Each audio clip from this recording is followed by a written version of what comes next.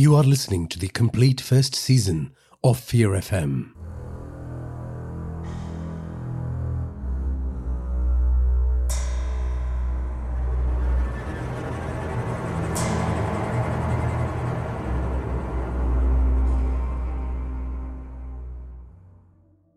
Things hadn't gone well for Prakash this year. He lost his well-paying IT job in the US, thanks to the recession, and he had to pack his bags and move back to India, to his mother's house, to the abode of a woman he had detested for a long time. After all, she was responsible for his dear father leaving them when he was a little boy. Now she was sick and slowly wasting away, and he had no interest in looking after her. Call him a bad son. What's one more insult? The loser who couldn't make it in the US. The failure who had to ditch his ambition and come home with his tail between his legs. His mother wheezed and moaned in pain and muttered all night long like a bodily manifestation of his failure. To make things worse, the maid who usually looked after her from the aged care company decided to quit. Apparently, she was heading off to Mumbai to pursue a career as a TV actor. I hope you get cast as a servant every time, Prakash had wished when he was told of the news of her departure. When he didn't have to cook, clean and feed his mother, he wandered around his childhood home, bitter and full of anger.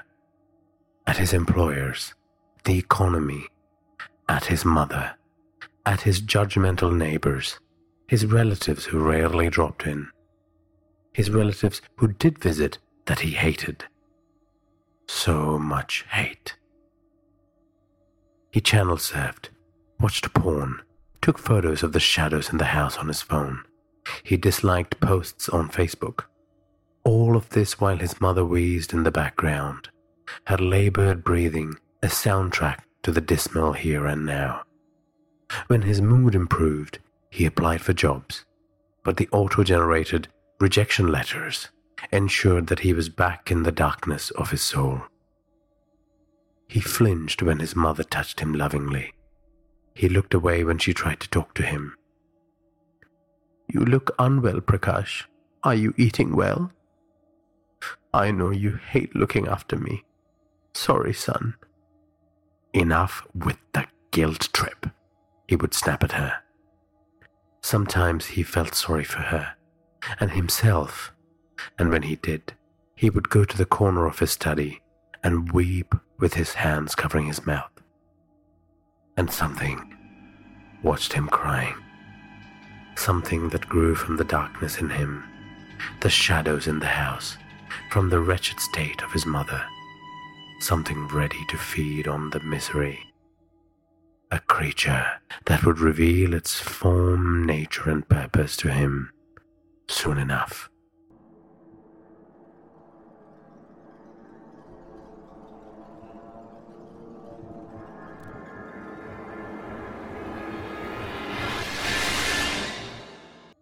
His mother vomited overnight while he was asleep. So Prakash's first job, even before he had his coffee, was to get the rags and the mop and the bucket and get to cleaning the mess. He moved his mother to the living room couch, asked her to wait there in her soiled clothes, and then he proceeded to clean the bedroom. He muttered under his breath as he cleaned the filth. "Couldn't you just die, woman?" he said, and then felt immediately bad for wishing ill on his mother. When he was done cleaning, he took his mother to the bathroom and seated her on a plastic stool and asked her to strip. He then waited outside while she covered herself with a towel. "Son," she called out feebly. He bathed her with warm water, washing away the vomit as she stared blankly at the wall. He had seen that look a long time ago in her eyes, the day his father left, when he asked her, "Do you really want me to go? Are my sins that unforgivable? What about everything we built together? Our Prakash?" He didn't understand what his father meant by sins. He could never imagine his father sinning, and he had never managed to find out to this day. As far as he was concerned, it was a load of bullshit his mother had cooked up to drive his father out of their home, out of his life. She had the same blank look in her eyes that day, and she never stopped his father. The days and nights in his home, in his new life, drifted away like dry leaves in the wind. This was made worse by his decision not to go out of the house. He did not take calls of even the few close friends he had left. It was turning out to be another boring night in his house, except he sensed something sinister in the air, something a bit off, like a painting that was not level. It took him a while to go to sleep. The fan was struggling to move cool air around the room that night, and the unsettling feeling that dawned on him earlier that night intruded his sleep. After a while, he gave up trying. No sleep tonight, he thought. A drink and mindless channel surfing for useless fitness products commercials was just what he needed. He walked to the kitchen to get a glass of cold milk. Then, he heard what can be best described as a loud sucking sound coming from his mother's bedroom. What's going on? He thought to himself. Hope she's not vomiting again, or worse. He slowly walked towards the bedroom, adjusting to the semi-darkness in the house, dimly lit by the light coming in through the windows from the street lamps. He peered into the room, in the direction of his mother. It took a while for him to believe what he was seeing. A shadowy form was seated on his mother's body, and it had its mouth clamped around his mother's face, as if it was trying to swallow her whole head. Its jaws seemed to have the capacity to dislocate, like that of a snake, and its eyes were pearl white. Prakash couldn't talk or scream for a second. Only a croak escaped his throat, and the creature turned and looked at him and snarled. Then it merged into the dark corners of the room, leaving Prakash with a pounding heart and a sweaty forehead. His mother was breathing heavily, and she started coughing.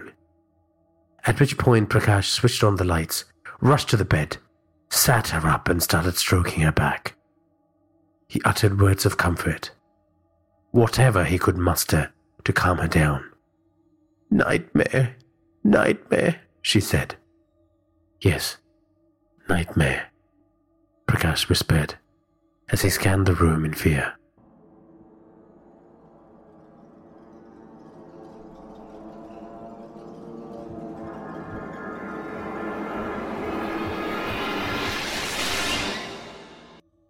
Raghuram, the representative from the aged care company, was sipping his tea loudly as Prakash shifted uncomfortably on the couch.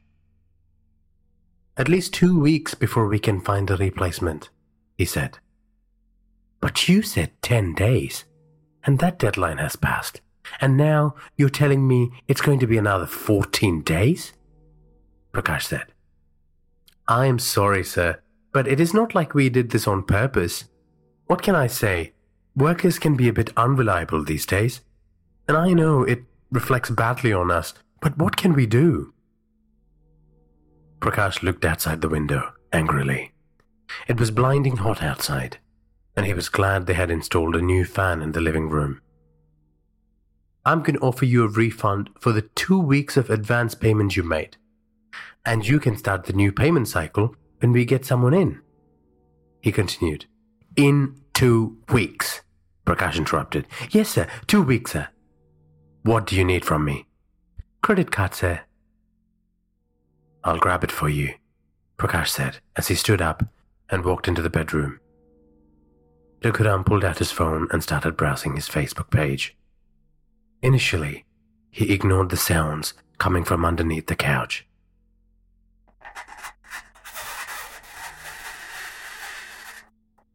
But then it became so persistent that he looked underneath the couch to see if it was a rat. Nothing down there. He sat back up. Suddenly, he felt something pressing against his back, like someone was sitting right behind him, in the narrow space between his body and the backrest of the couch. He felt 2 cold hands resting on his shoulder. Raghuram froze. The hands moved down. A sound emanated from the thing behind him. Raghuram jumped from the couch, screaming. When he turned around, there was nothing on the couch. He took in some deep breaths and then let out a nervous laughter. That is when he noticed what looked like smoke billow out from underneath the couch. But the way it moved, it was not like any smoke Raghuram had ever seen in his life. It formed a black humanoid head with pearl-white eyes, and it stared at him from the floor. Raghuram screamed again. Someone grabbed his shoulder. He nearly jumped out of his skin, swatted at his body, and turned around. It was Prakash. When Raghuram looked back down at the floor, the face was gone. "What happened?" Prakash asked. The thing, that face, there was," he said. "What?" I saw something." Raghuram sat down again. He had turned pale. He grabbed the credit card from Prakash and punched the numbers into his payment app hastily. "You should have a refund in 2 business days. I'm heading off now," he said. Raghuram nearly ran out of the door, leaving Prakash surprised and confused. Prakash wanted to stop the man and ask him what he saw, but he was long gone. Prakash was left with the same unease he felt the other night when he imagined the creature trying to bite off his mother's head.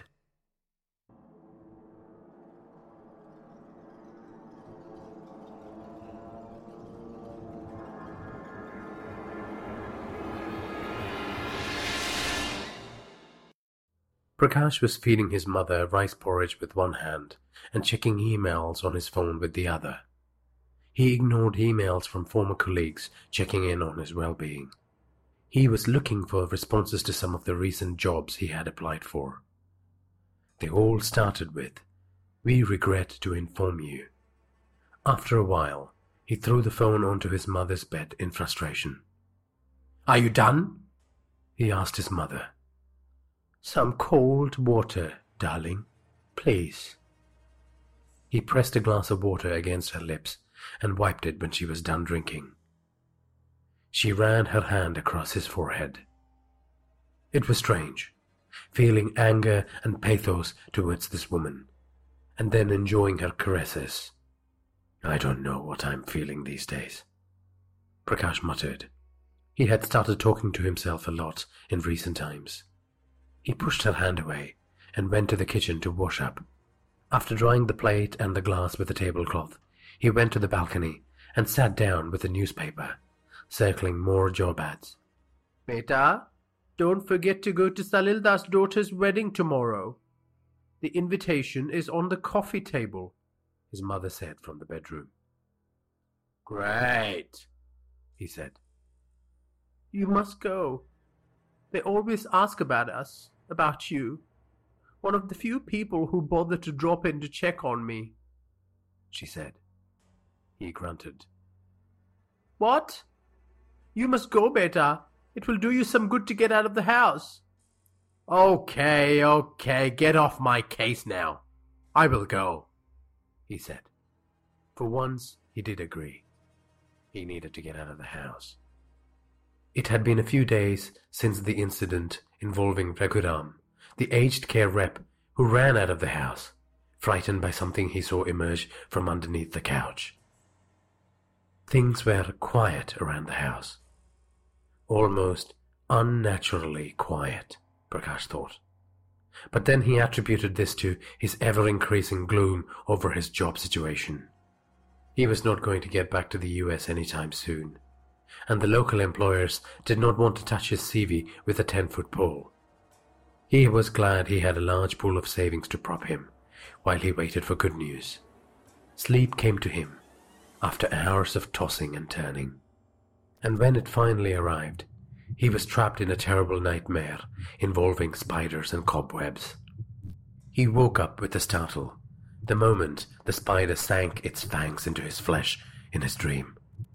All he could hear was the sound of his heart beating madly. All he could see was the monstrous patterns etched on the ceiling by the faint glow from the street lamps. Then he heard it, clear as the day, a scuttling sound, something rushing towards his bed from the living room.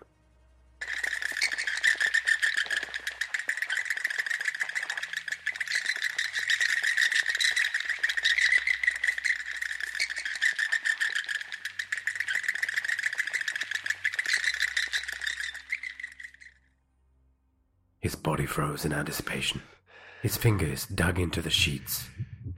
His breathing was suddenly so labored, he thought he was going to die from a lack of oxygen. He felt the weight of the thing that had climbed onto the bottom of his bed. He felt its many spider-like limbs dig into the mattress as it moved up to face him. It was right on top of him now, looking down on him. Pearl-white eyes set on a raven-black head.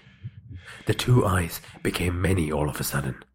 Like those of a spider, it moved its face close to his. He did not dare look down. He didn't have the strength to take stock of the entirety of this monstrous being. "This is a nightmare.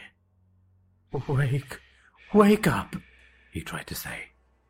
But no sound escaped his mouth. He couldn't move. He couldn't sleep. He was imprisoned in a cold tomb of his sweat, paralyzed and helpless, as the thing now tore open a mouth where there was once darkness, and cackled. Prakash groaned pathetically, as if that would ward off this beast of the night. "I want her," it said. "I want her. I want her. You don't want her." Prakash managed to move a finger on his left hand, and then the spell was broken, and he screamed.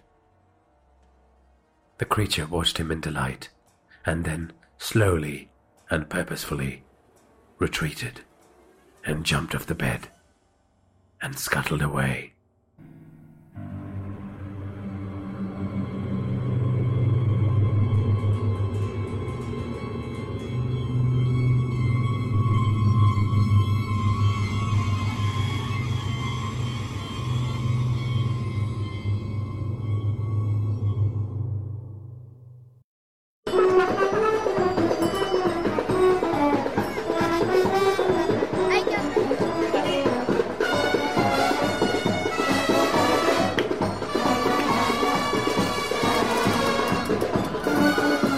Prakash tried to shut out the sounds of the wedding by reminiscing about the conversation he had on the bus on his way here, trying to dim one painful experience with another.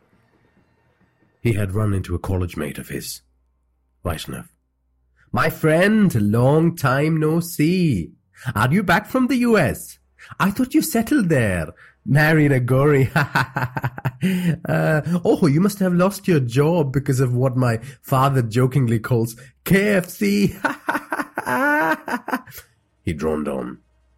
No need to go to the US, yaar. Start a startup. So many people are becoming overnight millionaires. I remember from college days, you were an inventive, creative guy. I thought you would have been an entrepreneur. What happened, yaar?" Prakash dug his thumbnail into the flesh on the back of his hand and drew blood. Presently, a dance celebrating Mr. and Mrs. Whoever, the newlyweds, was in full swing. He had avoided people he knew by disappearing into the crowd. But no amount of hiding could save him from Ekta Ji, the bride's mother, Salilda's wife. She appraised him like a cattle merchant appraising a sick cow. "Did you have lunch, beta?" "Yes." "Good." Prakash coughed. His throat was suddenly dry. "How are you finding it, looking after your mother?" There was vehemence in her voice. "Good, Auntie Ji," he said, looking at the ground. "She suffered alone for a long time, you know. God brought you to her from the US on purpose."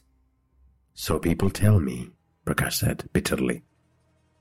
A look of kindness suddenly came across her face, as if she had instantly conjured up some empathy in her soul.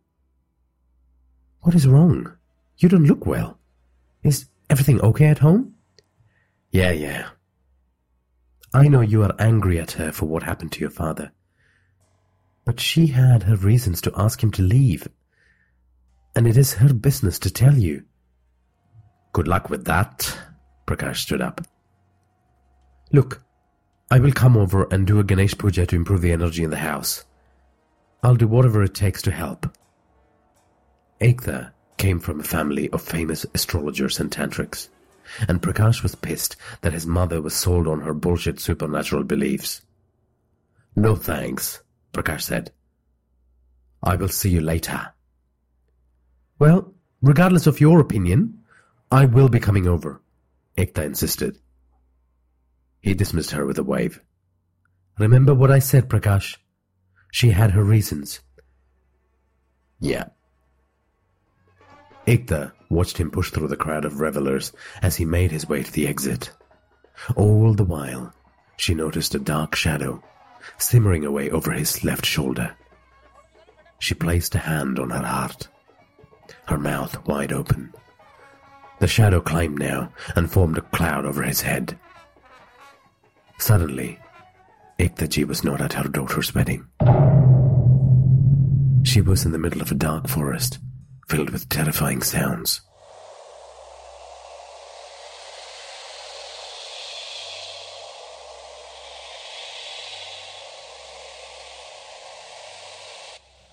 A shadow emerged from the thick foliage, its footfalls crunching the leaves. What was this creature? It walked towards her, slowly at first, then faster. It abruptly stopped when it was an arm's length away from her. Then it spoke in whispers.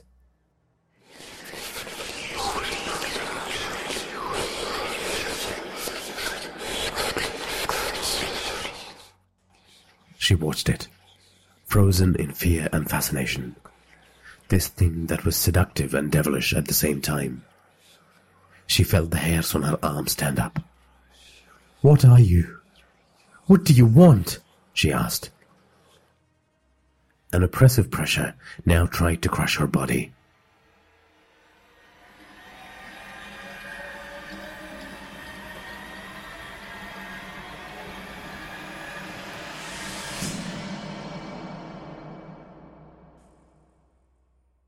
She stepped back, repelled by its malevolence. And it was right behind her, and it screamed into her ears.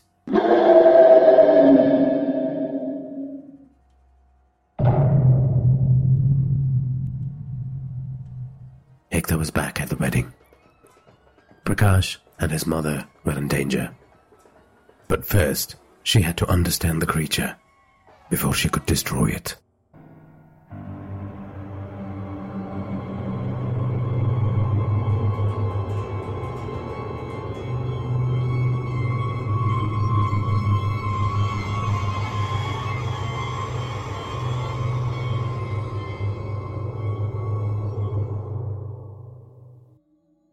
Prakash sat on a bed with clean sheets in a tiny room with a noisy fan, waiting for the sex worker he had paid for. He was in Daryaganj, the famed Red Street in the outskirts of the city. There were faint sounds of creaking beds and faint moaning coming from the nearby rooms. A rainbow of colors entered the room through the openings in the wall, made for ventilating the windowless rooms. It was always Christmas and Diwali in the streets outside. The hordes arrived in their cabs and private cars and motorbikes to pay for pleasure. Presently, the sex worker entered the room. She was in her late 20s and wore a plain blue sari. She looked like one of those shop girls you would see in textile stores, except she was made up with bright red lipstick and lots of talcum powder. She had a timepiece in her hand, and she set it on the floor and said, "You have half an hour, sir." She then latched the door. She turned towards him and dropped the top half of her sari, exposing her firm breasts, struggling against the blouse. Prakash glanced at her once and then looked down at the floor. She breathed out sharply through her nose in annoyance. She then walked up to him and placed his hands on her breasts. "Don't you like what you see?" she inquired.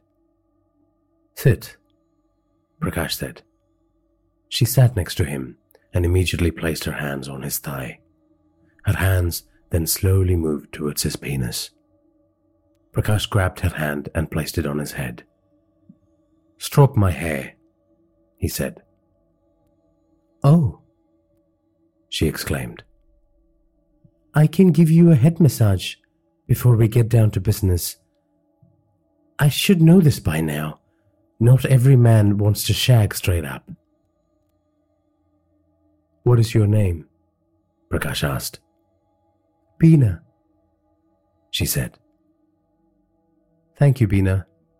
That feels good," he said, enjoying her hands on his hair. She stroked his hair in silence for a while. "What do you want next?" she asked.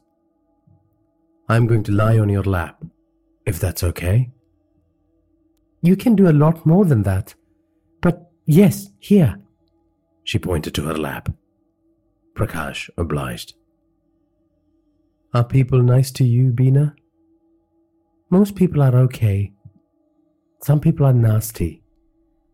Very few people are nice like you. You seem nice anyway." "I am about to do something terrible, so I don't want you to think I'm nice," Prakash said. "Okay." "Okay, what?" "You have paid me. I will agree with whatever you say," she said. Prakash sighed. A woman announced the end of her time with her customer with a loud and fake orgasm next door. "I can do hand relief?" Beena said. "No," Prakash said. "I'm glad you think I'm nice. Thank you for saying it." "Oh, no problem." "You didn't think that I was nice because I paid you, right?" "No, you seem nice." Prakash sat up. "What is this thing you are going to do that is not nice?" she asked. Prakash looked at her with shame. "I am going to drop my mother off at an old age home. I cannot look after her anymore." Beena stayed quiet for a bit, then she spoke up. "It's not an easy thing, I understand. But are you sure you want to do this? Because you look sad that you have to make this decision." "I don't know, Beena. It has been a while since I have made good choices in life. I will chalk this down to another one of my terrible mistakes. Right now, it feels like the right thing to do." "Then it is the right thing to do," Beena said. She grabbed his hand and squeezed it. Prakash gratefully took in the kind smile on her face. He smiled back at her. He then kissed her cherry-red lips. "Thank you," he said. The alarm on the timepiece went off. They both looked at it simultaneously. Prakash stood up and walked towards the door to remove the latch.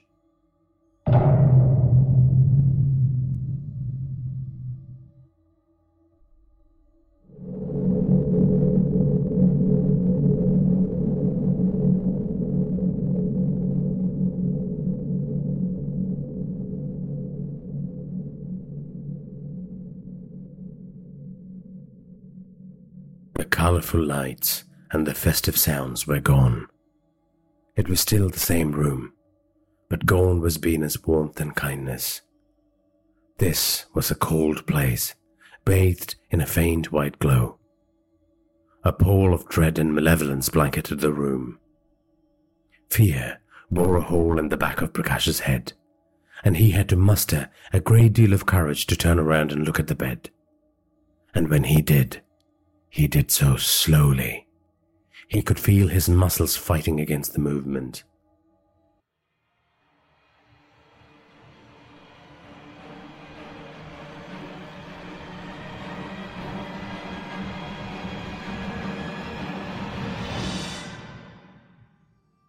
On the bed was a crone. Old and shriveled was her skin.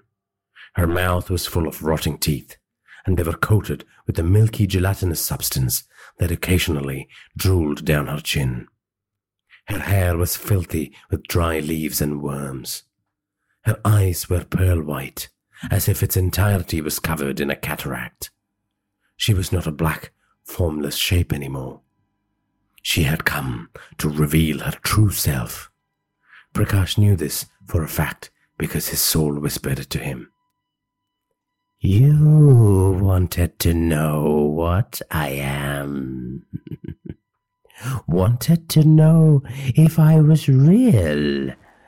I can assure you, I am real.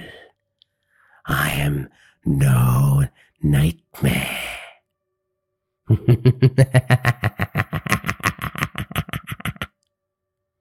I am a darkin, and the darkness in your house called to me. Prakash froze.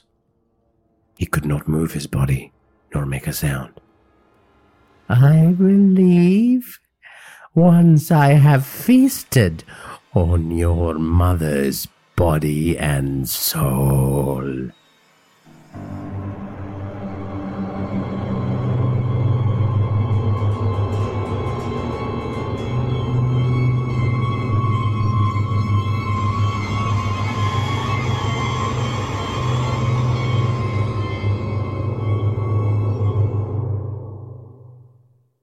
I'm sorry, Ma. I'm sorry, Prakash wanted to say when he hugged his mother. Instead, he said, You're going to like it here. You will have a full-time carer and lots of friends.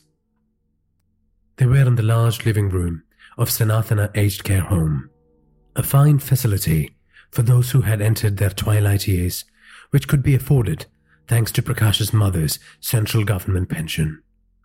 His mother looked around with sad eyes at the people her son had called her friends. There were 20 of them in that room, lounging on sofas and chairs, playing chess, watching Rajesh Khanna flicks on an LCD screen. They were clean, well-fed. This was clearly an aged care institution that prided on the high quality of service it provided to its residents. But if you looked closely, looked into their eyes, you would see the emptiness, the resignation.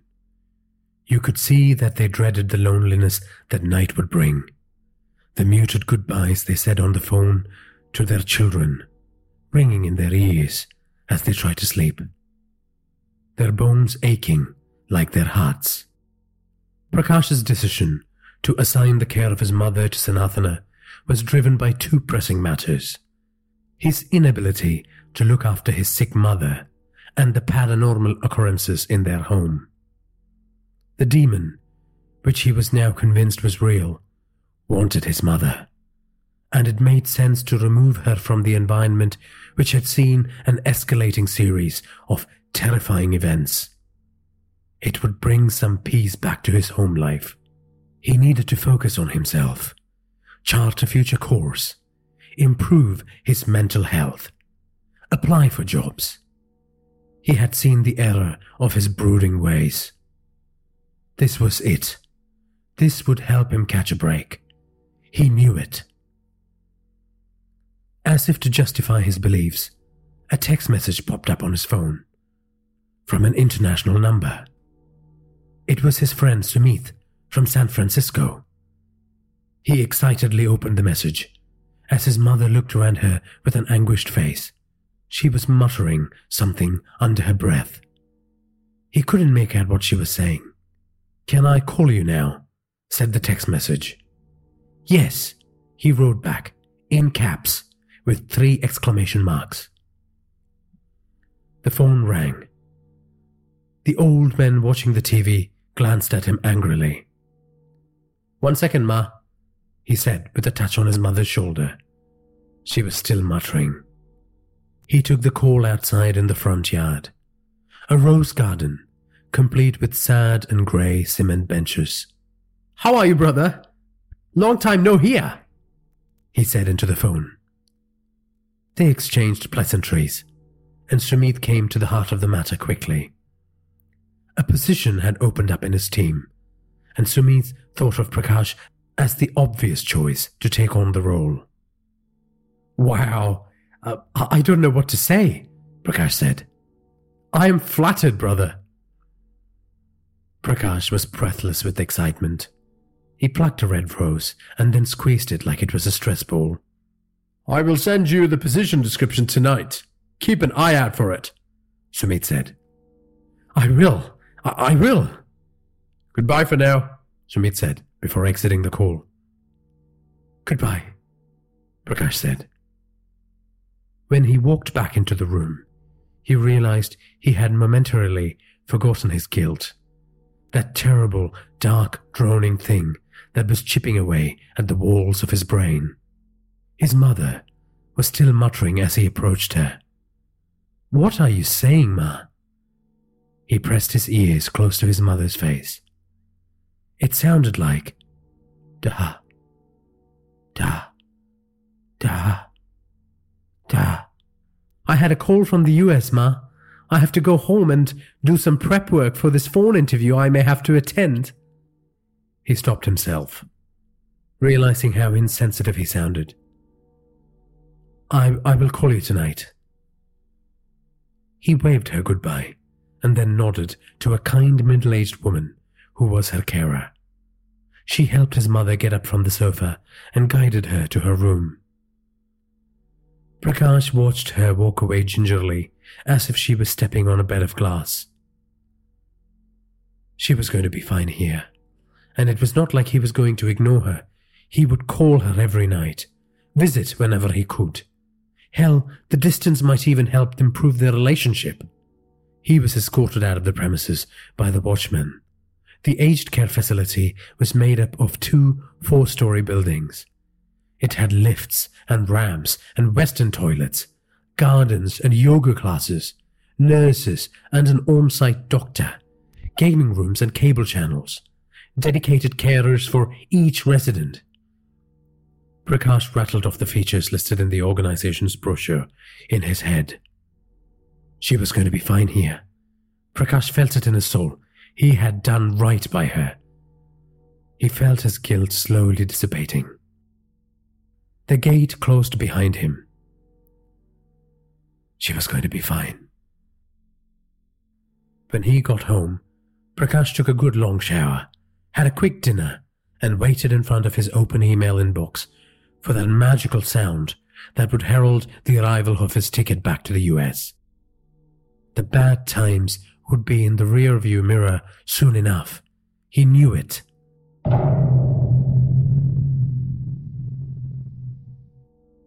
There was a slight change in the temperature in the room.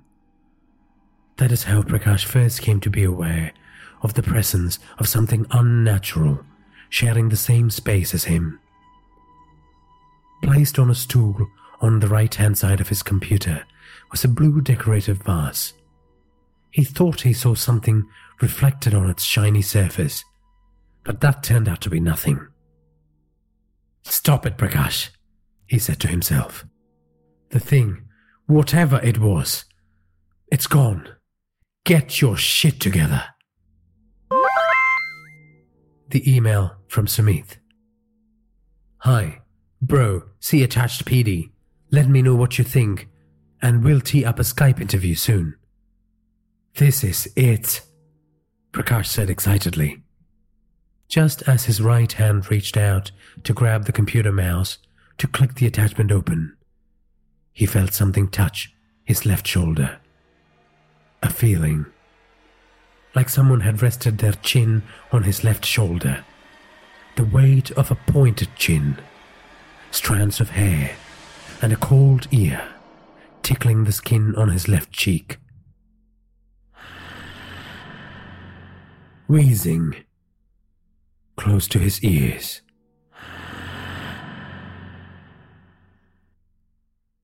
Open it, a voice said.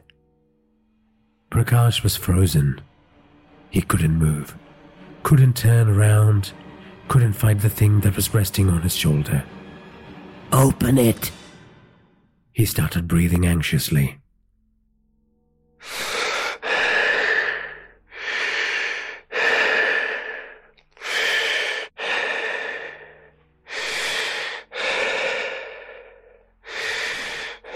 You thought you could get rid of me if you took your mother away from here.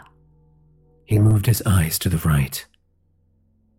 Now reflected on the vase was the twisted reflection of what clearly was an old woman with large pearl-white eyes that stared at the computer screen with hate. Her head was resting on his left shoulder.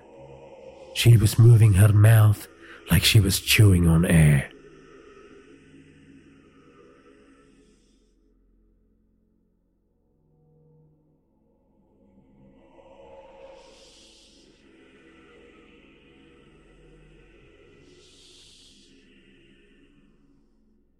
You thought she would be safe if you took her away from here. Prakash thought his heart was going to leap out of his chest cavity. Open it, she said. See what I have done to your mother. Prakash clicked on the link. Instead of a PDF document containing details of his job, a black and white image appeared. It was taken from the perspective of someone who was standing on a rooftop, few stories high, looking down at the ground. He recognized the place. Recognized the rose garden with its cement benches. What did it mean? His mother looking down at the garden from the rooftop. He snapped out of the vile trance that had ensnared his body, leapt up from his chair and looked around. Still fearful, still breathing like he had sprinted to beat the fastest time in a race. Nothing. He was alone. He ran to the ground floor in his t-shirt and shorts and hailed the first cab he could find. He asked the driver to rush to the old age home. He nervously bit his nails, pinched himself, unable to cope with the anxiety. "Ma, I am coming."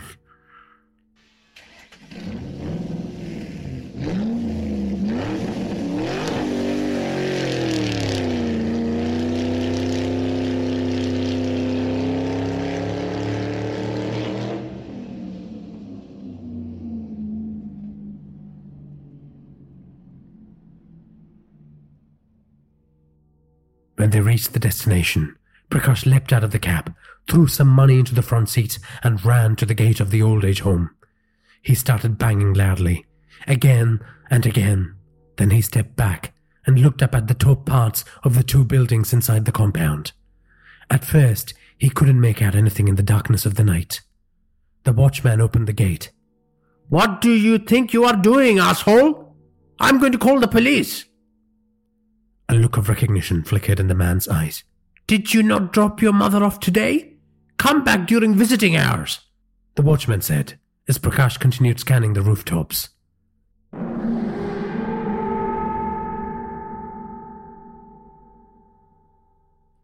Prakash could now see her clearly, standing on the parapet of one of the buildings, dressed in her nightgown, swaying. "Ma! Ma!" he shouted, directing the watchman's attention to the horrible sight. "What is the quickest way up there?" Prakash inquired.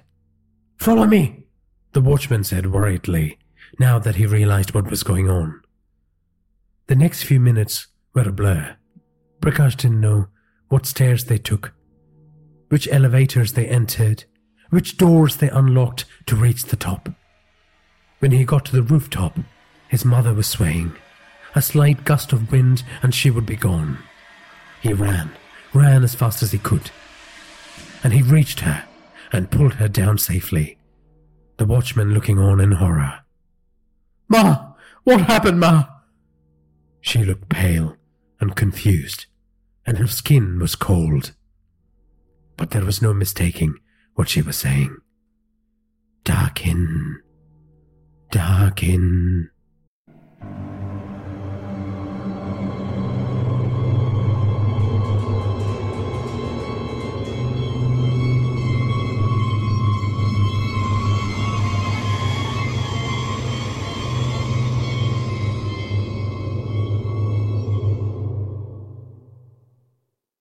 When Ektaji rang the doorbell to the apartment, she was not expecting it to be opened.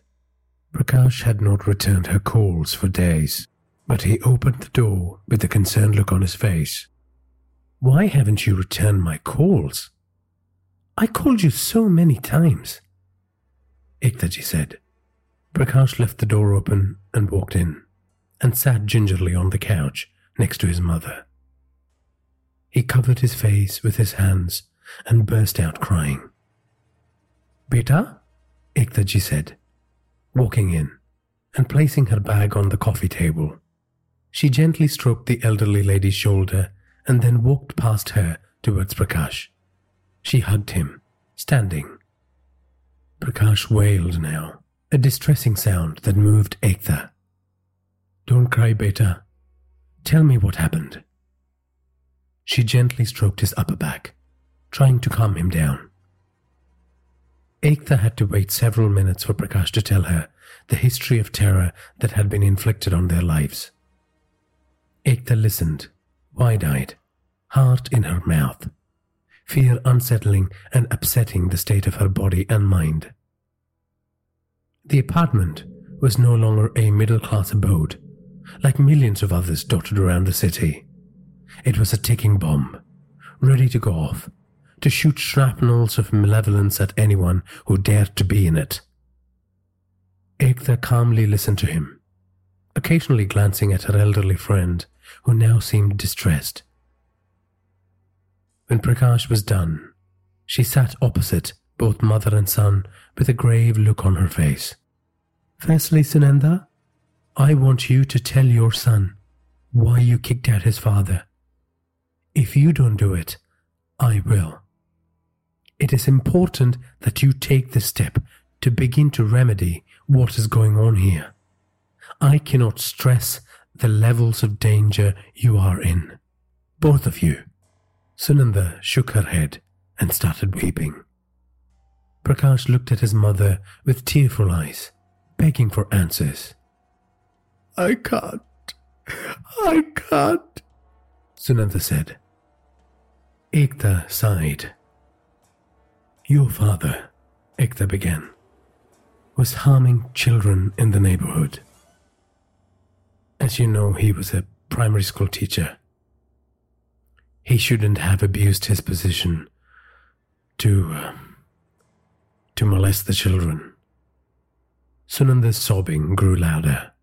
She was clearly struggling with the memory. Prakash was stunned. He didn't know what to say. Ekta continued. "His victims included some of your neighbors' children. When the evidence became overwhelming, your mother had no choice." Prakash stared at his mother, unable to process what he was hearing. His father was his hero. He felt his memories fracture and reassemble as the truth sent shockwaves through his body. "Where is he now?" Prakash inquired. "That brings us to what is happening in your lives now," Ekta said. She grabbed her handbag and fished out a newspaper clipping and extended it to Prakash. Prakash grabbed it, wiped away his tears, and started reading it intently.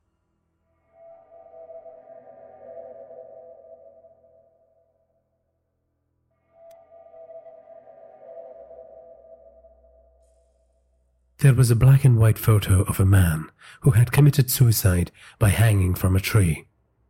He was wearing a pale full-sleeve shirt and dark-colored pants. The details in the news item were sketchy. The man had been living in a local slum. It was rumored that he was a convicted sex offender, that he was a schoolteacher once who was driven from his town in disgrace. A few days before his death, the slum dwellers had caught him molesting a little boy, and they beat him up and drove him out of the slum. The story also mentioned something about the man frequenting the dens of black magicians in the neighborhood. "Note the doll pinned to his shirt," Ekta said.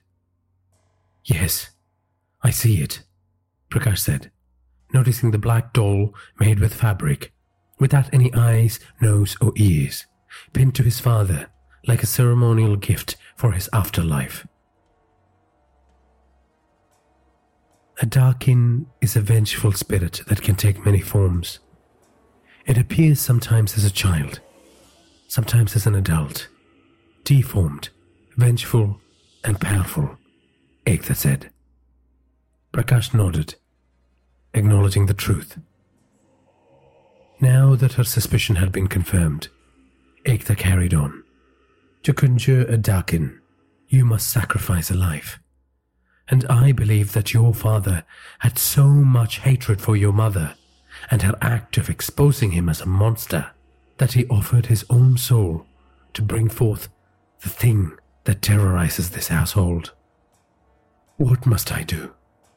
Tell me, please, Prakash begged. This is going to be hard, child, Ekta responded. I will do anything to save my mother. I will not let that monster win, Prakash said. Ekta nodded. I will tell you.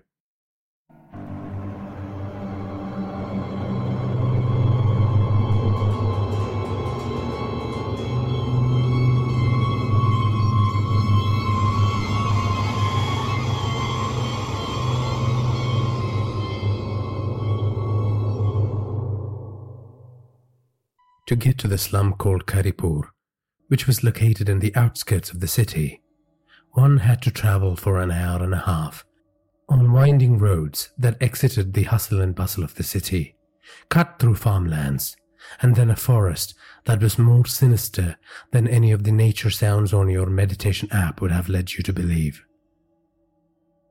Narakadanya, they call it, Ektaji said. Ektaji had been a great companion for Prakash as they drove to Karipur to see the commune of dark magic practitioners who Prakash's father might have engaged with to awaken the Darkin. She was full of stories about the myths that were prevalent about the places they journeyed through. The very gates of hell are meant to be hidden in the bowels of this forest, Ektaji said. Prakash was not surprised. It was midday, but the foliage of the forest seemed to spew darkness, muting the radiance of the sun with malevolent intent.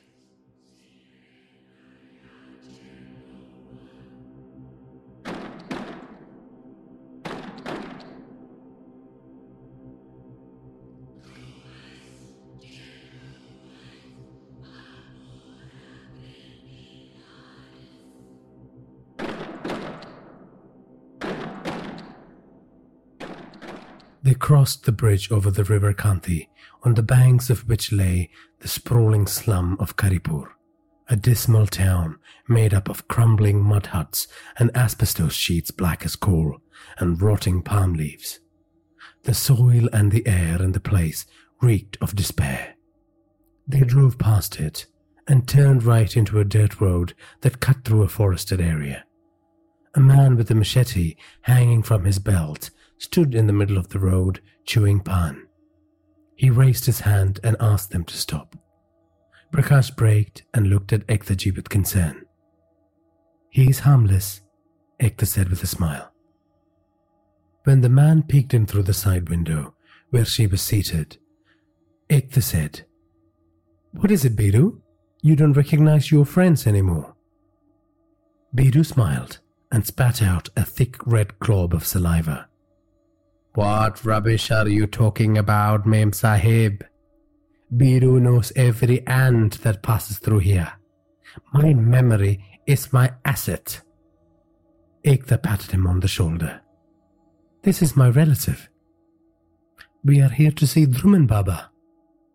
Hello, Sahib, Biru said with a big smile, which exposed his pan-stained teeth that badly needed the attention of a dentist. Prakash waved nervously.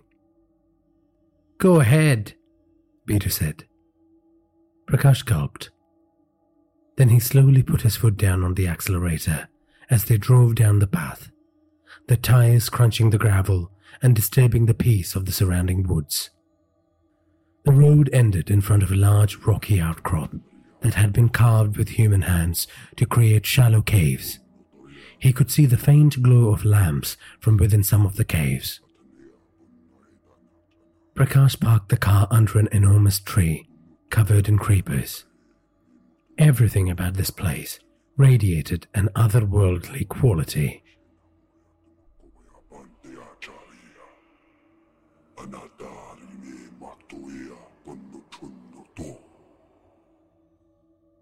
Ektaji exited the car and walked determinedly into one of the caves.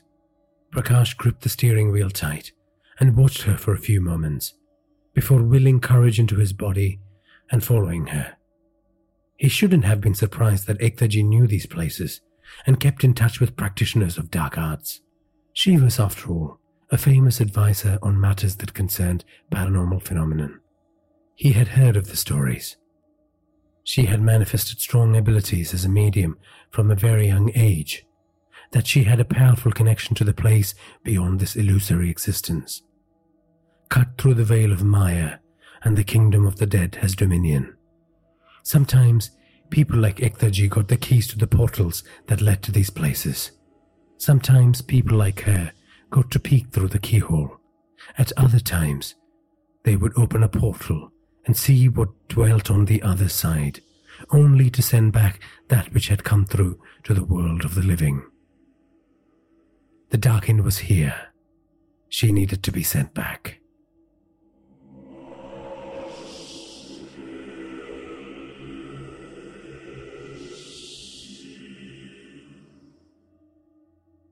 By the time Prakash got out of the car and walked into the cave and reached the sanctum of Dhruman Baba, Ektaji was deep in conversation with him.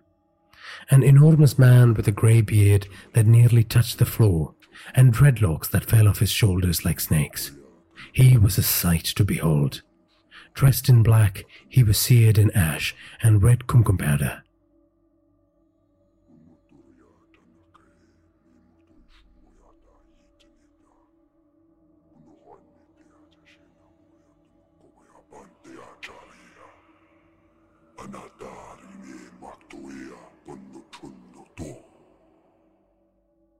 "This is the son you talk of," he said, looking at Prakash. Ekta turned around and smiled at Prakash.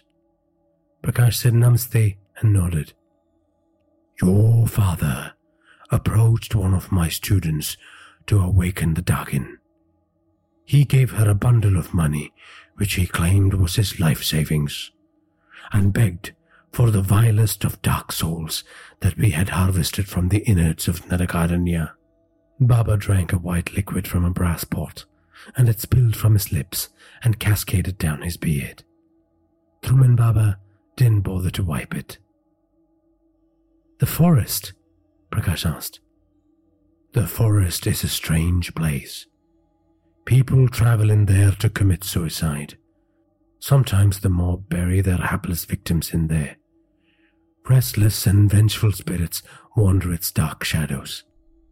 We harvest them to enhance our powers, to do our bidding. It is mostly harmless." "I'm sorry, but I can't see what is harmless about that," Prakash said. "I don't expect you to understand." Baba scoffed. Prakash shifted uncomfortably. "Sometimes the forest spits out something so evil that it should never be harnessed for its powers. Unfortunately, my student did the exact thing that I had warned her not to engage in. She awakened the Dagon to satisfy her greed for the money your father threw at her, and send it your way." Ekta sighed. Prakash ran both his palms down his face. He felt sick. "How can we stop it?" Prakash asked, his voice cracking in the process. "You must eliminate the darkness that calls to it. And when it is enraged by the absence of the power source, it will come for you. Then you must strike at its weak spot." Darkness? Weak spot? Prakash was confused. Every spirit that manifests in our plane will have a form. Ekta tells me you see an old woman. Yes? Baba said. Yes, Prakash said. That spirit was killed by an ailment in its neck. This much my student knew from her dealings with it. You will see a big, rotting grey pustule on its form. You must attack that spot with all the fury you can muster. Prakash was thoroughly confused. He looked to Ekta for guidance. Ekta gave him a nod. He took that as a sign of assurance that something good might come out of all of this. What happened to my father? And where is that awful woman, your student, who brought this curse on my family? Baba took another drink. He then ran his fingers through his beard, combing it downwards. Sadness crept into his eyes. You really want to know?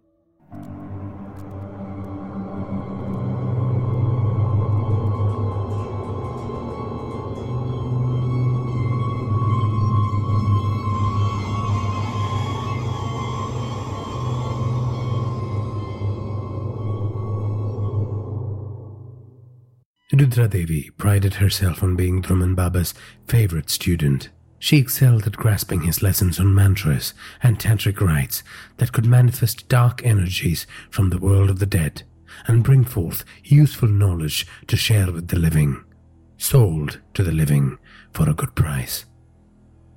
She had lived in poverty in Karipur slum. As a young girl, she sold corn and plastic toys at the local markets. And when that stopped bringing in the income, she sold her body to strangers. Rudra would have killed herself a long time ago if all she saw was the darkness in her life and in the people she engaged with. But what saved her was her ability to see beyond, see through the veil of darkness to the other side. All she needed was someone to guide her, and Druman Baba proved not just to be an excellent teacher, but also a savior. Finally, she had knowledge and power, and most importantly, hope. What would have taken students 3 decades, she learned in 3 years. Her abilities were so powerful that she had Druman Baba's blessings to harvest spirits and use them to benefit her trade. Never use your powers to harm anyone. Never use it to satiate your greed, he used to say. By all means, make a living, but don't get mesmerized by the color of money. Don't forget our creed.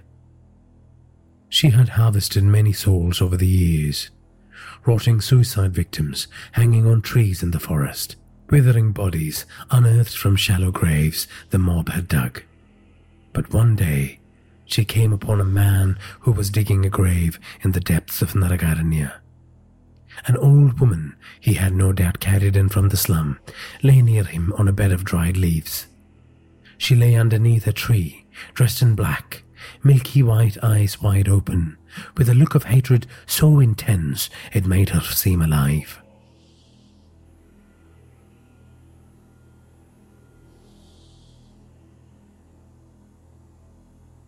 The middle-aged man in a tattered vest and dhoti stopped digging when he saw Rudradevi. He dropped the shovel and joined his hands in reverence. The people who lived in the slum revered the dark magic practitioners of Naragaranya forest, especially Druman Baba and his students.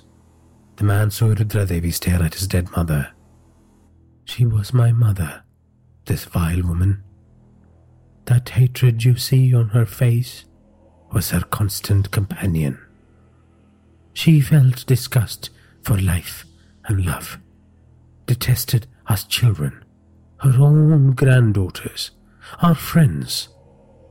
She would inflict pain on innocent creatures to seek pleasure. My mother, this vile woman.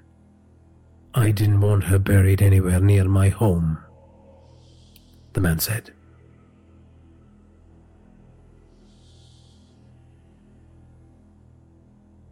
How did she die? Rudradevi asked. The man hesitated. From old age? Rudra Devi did not believe him. She looked at the blue tinge on the dead woman's lips.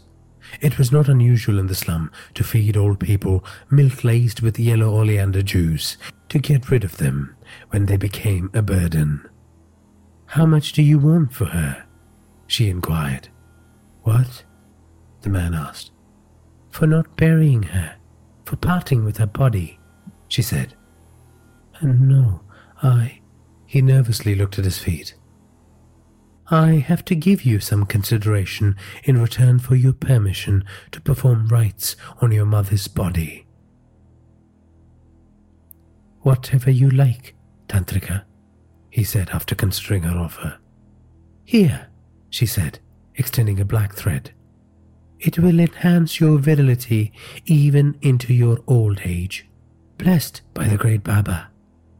The man accepted the blessings happily. He looked at his mother and then back at Rudra. You may go now. I will look after her, she said. The man put the sacred thread into his shirt pocket and walked away, the shovel resting on his right shoulder.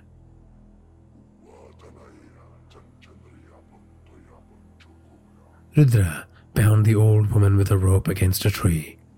As the body rotted in the forest's heat, Rudra Devi, who had created a yantra on the ground with chalk powder, chanted powerful mantras.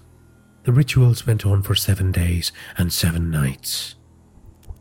A deadly rage emanated from the spirit. She had never felt such hatred from a subject before. It was not unusual for spirits to be angry during the harvesting process.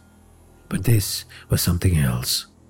But Rudra was confident in her training, and she persisted through the difficult phases of the ceremony. Finally, she drew the old woman's soul into a steel nail covered in red kunguma powder and hammered it into the tree that was the abode of her decaying form.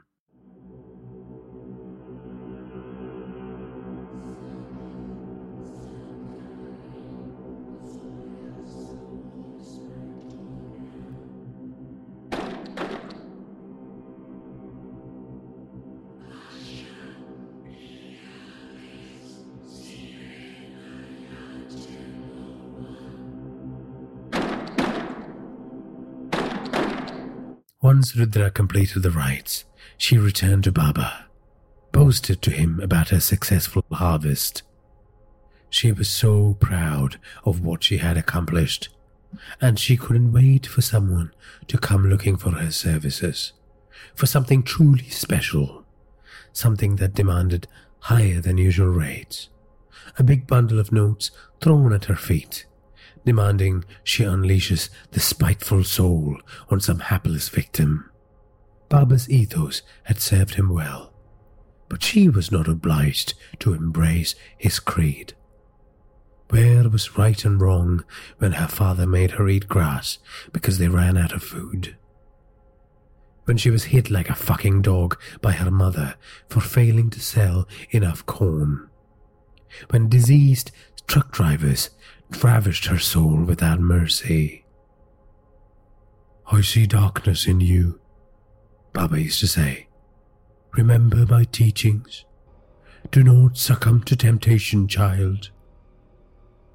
But when a disgraced school teacher and a child molester from the nearby slum threw a large cloth bundle full of notes at her feet, Rudra Devi silenced the better angels of her nature.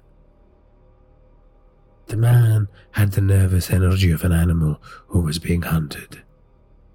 Dark circles around his bloodshot eyes, unkempt hair, filthy clothes. I want revenge, he said. I want the woman who wrecked my life to suffer. It will cost you more than a bundle of money, Rudra Devi said. Take it. It is a lot of money. It is all of my life's savings, he said. More, Rudra Devi said. Anything, the man said, falling on her feet. Anything.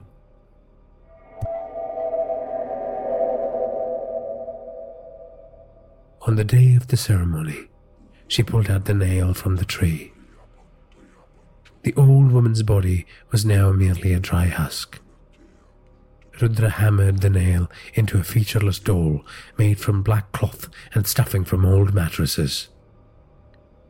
"You must have this on you when you do the deed," she said, extending the doll to the man. "Yes," the man said, smiling crazily. "Thank you." She watched him walk excitedly to his death. Somewhere a noose was waiting for the man, a rope that would end his life and awaken the Dakin.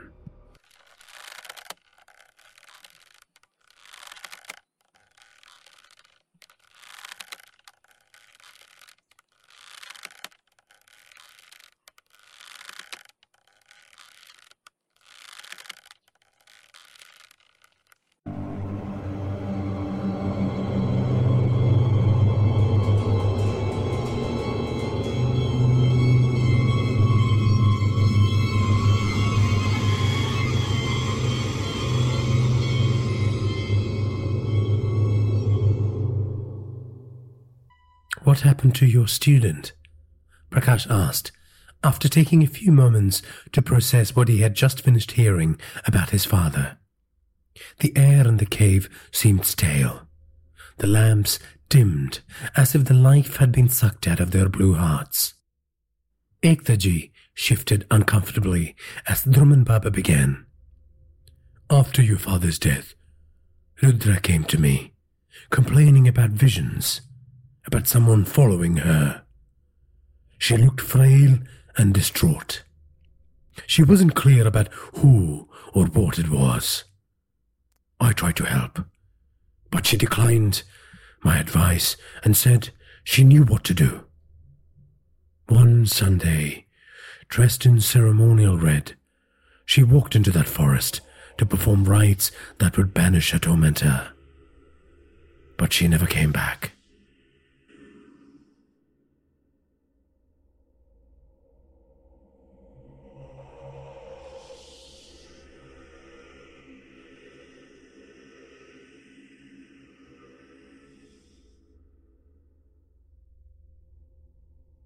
It was late afternoon now, but you couldn't tell because of the oppressive shadows in the cave.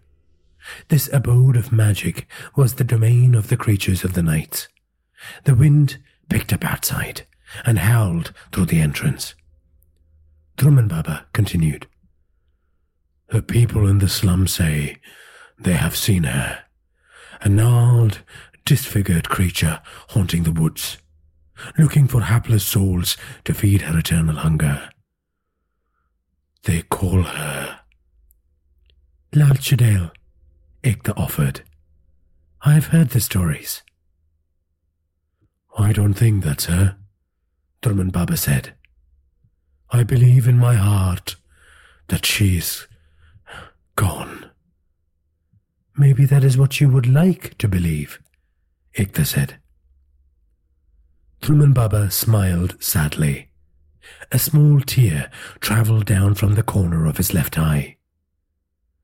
"I have given you everything you need to fight this demon. I wish you luck," Druman Baba said. Ekta signalled to Prakash. He placed a small bundle of money at the tantric's feet. They both bowed down with folded hands and left the cave.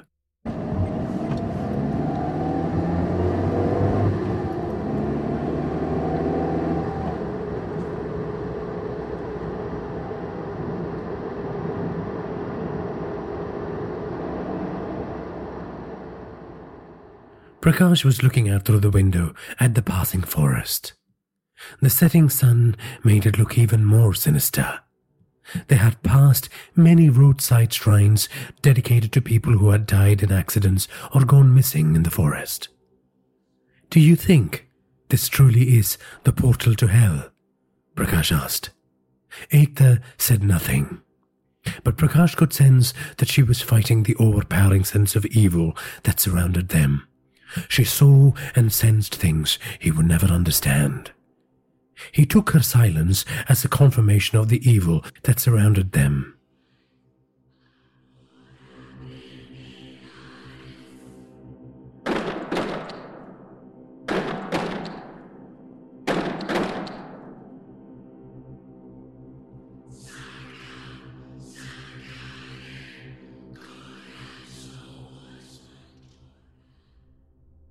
They passed a shrine with 2 weathered helmets permanently nailed to a tree.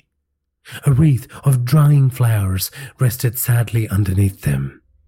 Prakash wondered about the story those inanimate objects might tell, of the terror that befell the 2 souls who had lost their lives on this road.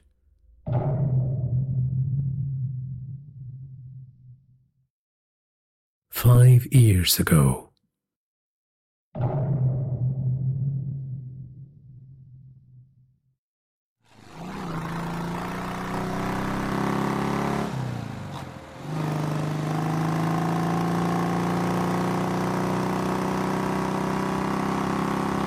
Shankar and Vishnu were on their way to an audio production conference. They were from the neighboring city, and the only way to get to their destination was the road that cut through Narakaranya forest. As usual, Vishnu could barely keep his attention on the road thanks to Shankar's constant stream of interesting factoids, stories of recent romantic conquests, and just plain rubbish. Occasionally, he broke into a song from a latest blockbuster, the integrity of the piece compromised by the windshield on his half-face helmet and his attempts at improvising. "Did you know that cats don't taste sweet, but dogs taste salty?" Shankar said. "What?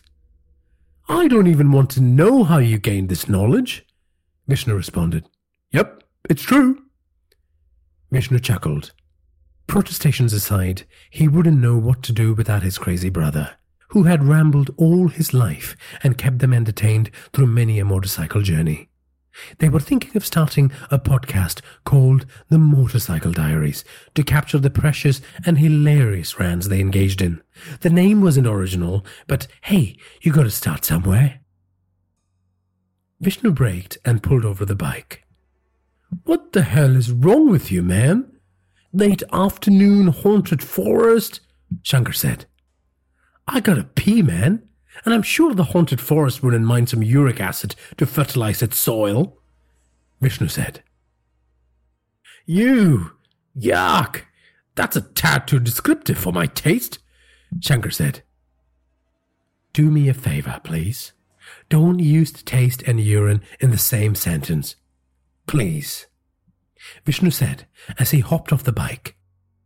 He walked into the woods where he could still see the bike and his brother and the road. But people passing by couldn't see him relieving himself. Unlike his brother, he had a sense of shame. "I mean, seriously though, what do you think about the crazy stories they tell about this forest?" Shankar asked. "I don't believe in supernatural rubbish," Vishnu said. "I have told you so many crazy, unbelievable but true factoids over the years. Ghosts could be true, too. Maybe you are pissing on one right now," Shankar said. "Shut the fuck up. I can't pee properly if you keep talking," Vishnu said. "I mean, technically, you're more likely to get bitten by a snake than see a ghost around here. Did you know 46,000 people die from snake bites every year in India?" Shankar said. "Stop that shit! You are freaking me out," Vishnu said, looking around to check if there was a poisonous serpent headed his way.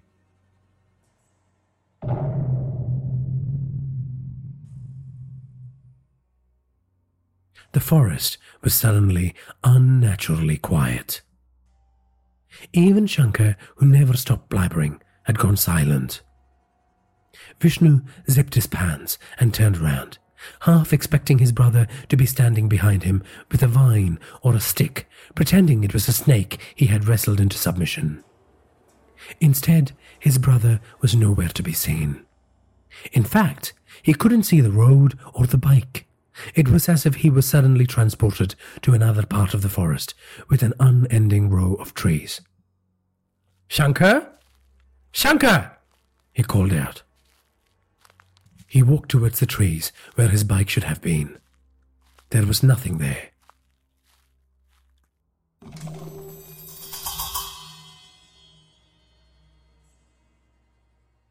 He caught a movement to his left. His brother was standing still, facing away from him. Shankar!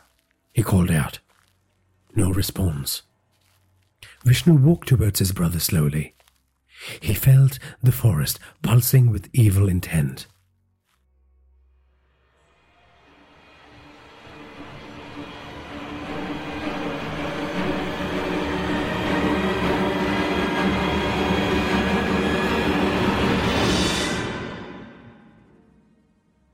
When he reached him, Vishnu touched Shankar on the shoulder. No movement. Suddenly, Shankar brought his arms up to his face, and Vishnu heard the most disgusting of sounds.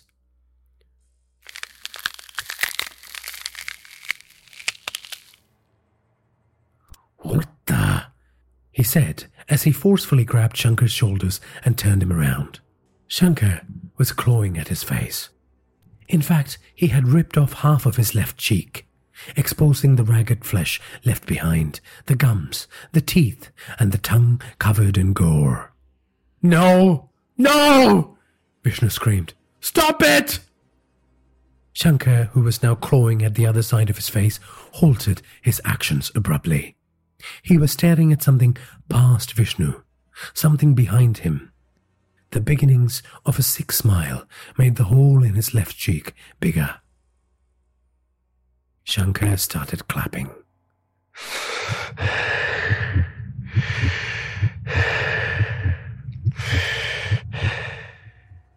Vishnu turned around slowly, with dread.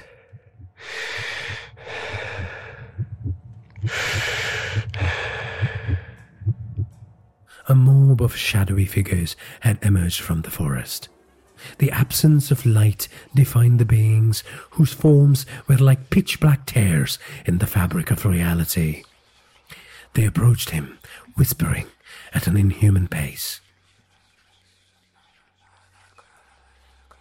Before Vishnu could will his legs to run, they wrestled him down to the forest floor.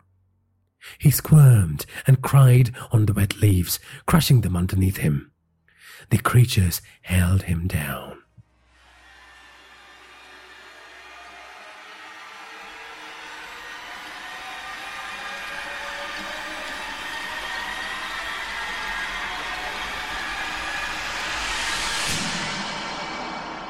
Shankar was in a frenzy, clapping and shouting joyfully. Glory! Glory to the Master of Shadows! The soundtrack of his madness merging with the sounds of the forest. The shadows gathered stones and wood from the forest. They stood over him now, holding up the primitive weapons, ready to attack. Vishnu sensed their demonic desires like a crushing weight on his chest. His body was paralyzed. Their iron grip made it impossible to escape. The first stab from the sharp end of a stick punctured his right eyeball. Before he could process the pain from it, a rock crushed his skull in.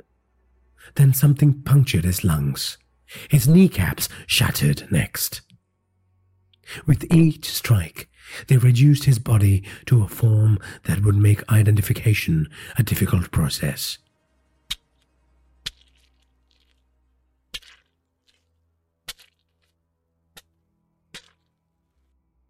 All the while, Shankar danced and clapped and tore away at his own flesh, till he too was a primordial heap of gore.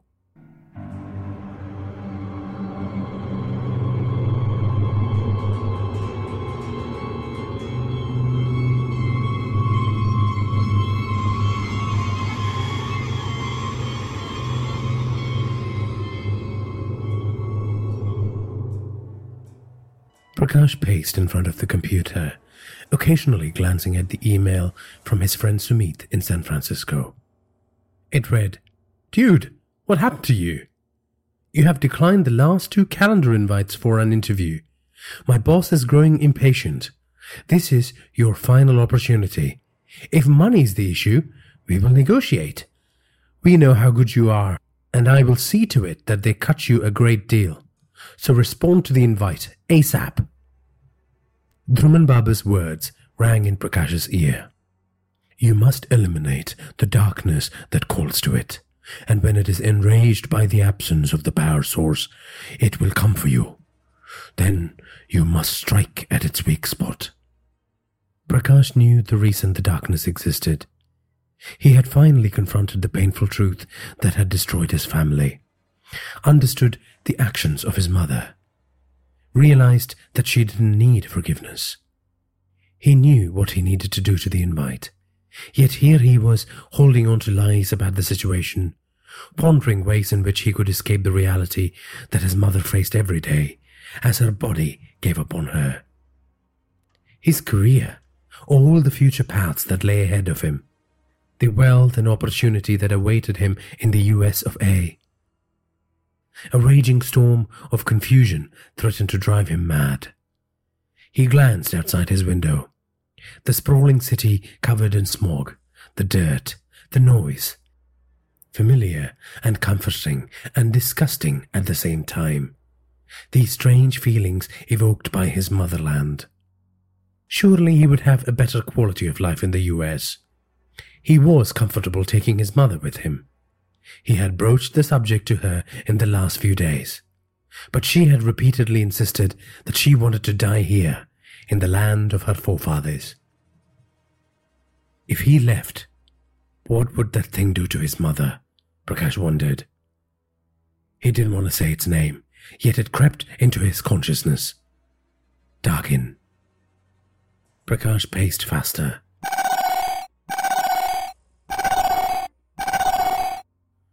The alarm on his phone went off.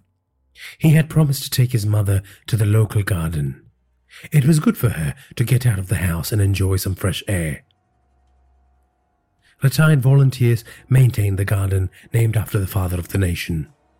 It was a long stretch of flower beds and grass that ended in a mini woodland, and beyond the woods lay the canal that flooded during the monsoon season, but otherwise cut an anemic presence.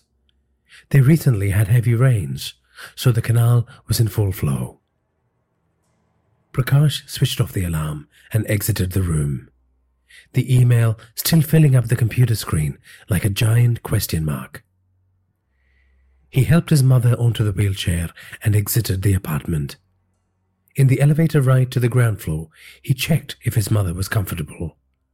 He gently brushed stray hairs away from her face and made sure the cashmere blanket was covering her properly. The evenings got chilly in this part of the world. His mother smiled at his concern and gently tapped him on his hand. Recently, something beautiful had blossomed in their hearts. Finally, there was light in their lives. But Prakash knew it could be snuffed out at any moment, either by a demon or by his own actions.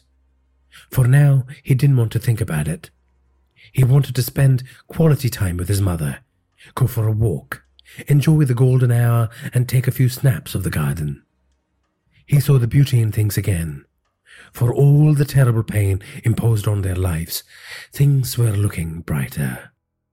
Maybe the Darkin would sense this and go away, never to return. But the invite for the interview, his dreams in San Francisco, his mother, her health.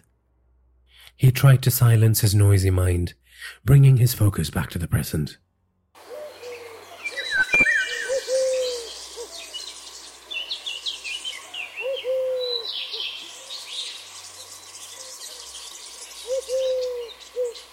Prakash and his mother moved through the garden enjoying the sights, waving hello to people who they knew from the neighborhood. He stopped and moved the wheelchair closer to the flowers so his mother could touch and smell them.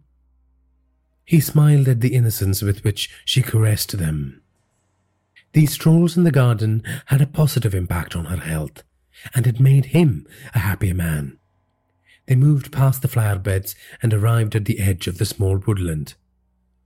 He parked the wheelchair under a tree and took his phone out to capture photos of butterflies. "Won't be long, Ma," he said.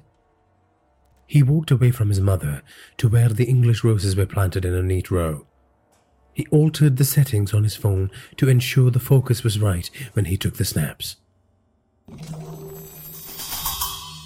While his mother was a quiet, soft-spoken woman, She was not in a vegetative state. She always made her presence felt through the shuffling of her clothes or the tinkling of her bangles. He couldn't sense her near him.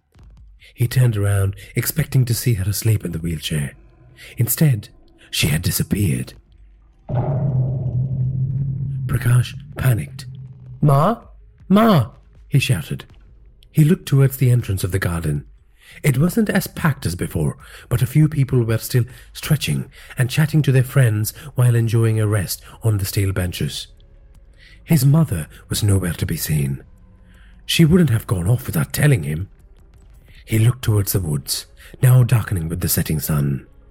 He pocketed his phone and ran into the woods. He shouted after her. No response. The woods that looked so serene and beautiful before had now transformed into a Chakravyu, the ancient battle formation in Hindu myths that trapped hapless enemies in its spiral tentacles. A maze that slowly crushed their will to live. Prakash did a 360. Rows upon rows of trees stretching into the distance. It seemed the place had suddenly expanded in size.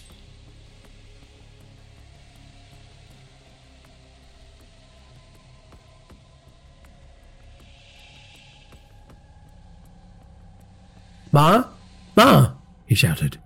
Nothing, not even the chirping of birds returning to their nests.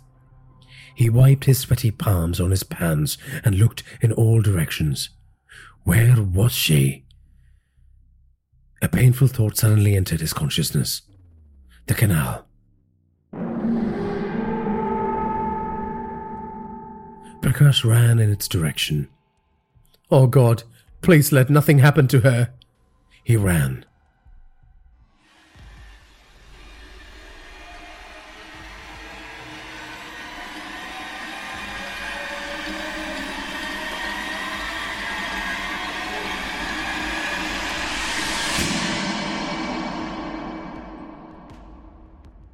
He could now see the Dakin pushing his mother purposefully towards the canal.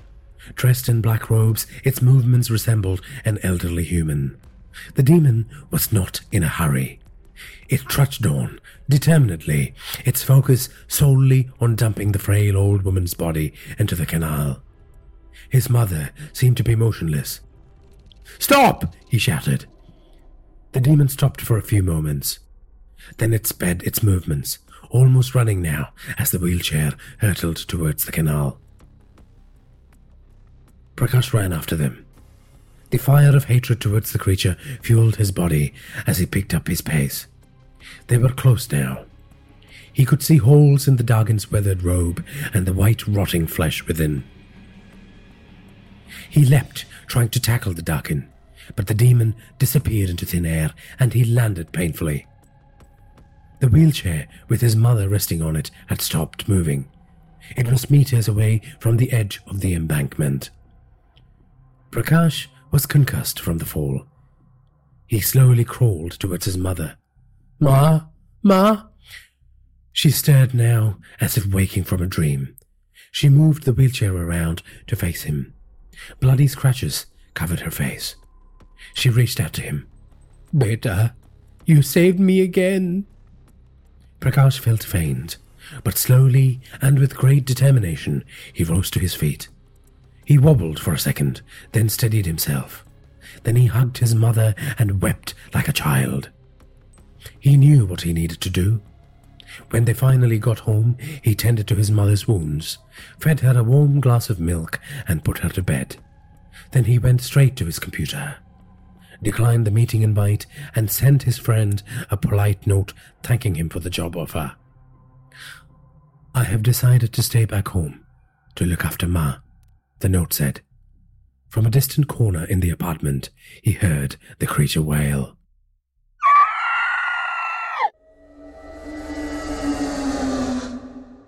This was the endgame. The moment he declined the offer to go to the US, Prakash signaled to the Dakin that he rejected the darkness that had dwelt in his heart for years. He had learned to love again. It enraged the Dakin. For a creature that only knew how to hate, Prakash's transformation was like being immersed in a vat of acid. Before the night was over, before it vanished into the void again, the Darkin wanted to claim its pound of flesh. Prakash could sense it, and he was as prepared as he could be. He looked through the notes he had made based on his conversations with Ekta Ji and Dhruman Baba. Like an engineer performing maintenance tasks on an airplane, he ticked off items in a checklist he had made in his favorite red moleskin notebook. He closed the windows and made the mark of Shiva on them, a trident drawn with the aid of red wet kumkum powder. He lit a lamp in the puja room and made 3 offerings: a glass of milk, a slice of chicken, and a small sharp knife wrapped in red silk handkerchief. He then prayed to the gods in the pantheon who had destroyed Asuras in the myths, asked for strength and courage with folded hands. He would need divine help to endure the night. He went to the kitchen and grabbed the large container Ekta Ji had brought him a few days ago. Then he went to his mother's bedroom via the living room, from where he grabbed another large packet, also a contribution of Ekta Ji. When he reached his mother's room, he placed the items he was carrying on the floor and sat on the side of the bed. His mother was crying. He could tell she was fearful of what was to come. "Don't cry, Ma. I'm here. We survived that monster that was my father because of you. We will endure this too." He wiped away her tears. He would not let that thing have his mother. Prakash opened the package he grabbed from the living room. A clue of sacred string which was blessed by Ekta Ji and Dhruman Baba. He unwound it, passed the string over his mother, then under the bed and over again, like a spider spinning a web, creating a protective shield around her. It was not so tight that his mother couldn't move or breathe, but he made sure it covered most of her body. Then he squeezed his mother's hand to provide assurance. "I love you, Ma." He now opened the lid of the container and grabbed a handful of the white flour mixed with turmeric, infused with the blessings from a ceremony Ekta Ji had performed for them. He drew a circle around his mother's bed with the powder. He walked around the house and also made a protective barrier with them at the entrance to every room. Then he picked up the phone and rang Ekta. "It's done," he said. "Did you hear that?" he said. "I did. It has begun," Ekta said. "Be strong." Ekta placed the phone back in its cradle and rushed to her prayer room. She had spent the entire day preparing for this moment. In her prayer room, she had drawn a large yantra with colored chalks and decorated them with red flowers. The yantra was a series of circles and triangles drawn on top of each other, with great precision, expressing the many layers of reality, framed by a large square, the borders of which was adorned with beautifully scripted Sanskrit mantras from sacred Vedas. Golden lamps were placed around this diagrammatic portal to the other world. Many metallic objects were stacked in the 4 corners of the room. Ornate knives, steel tumblers, gold-plated ceremonial artifacts. Ekta sat in Padmasana pose in front of the yantra. She folded her hands in prayer and chanted. First, she offered a prayer to Ganesha, to guide and help Prakash remember the knowledge she and Dhruman Baba had imparted to him. She then prayed to the great goddess Shakti to help protect her friend, Prakash's mother. Ekta was sweating. For all the preparation they had done to face off this vile spirit, the fear remained. Ekta had no clue how the demon would react. She opened her copy of the Atharva Veda. Originating from 700 BCE, it was a collection of 20 books with 730 hymns of about 6,000 stanzas. The knowledge of our forefathers that had helped keep out the surge of evil from the depths of hell rested in these pages.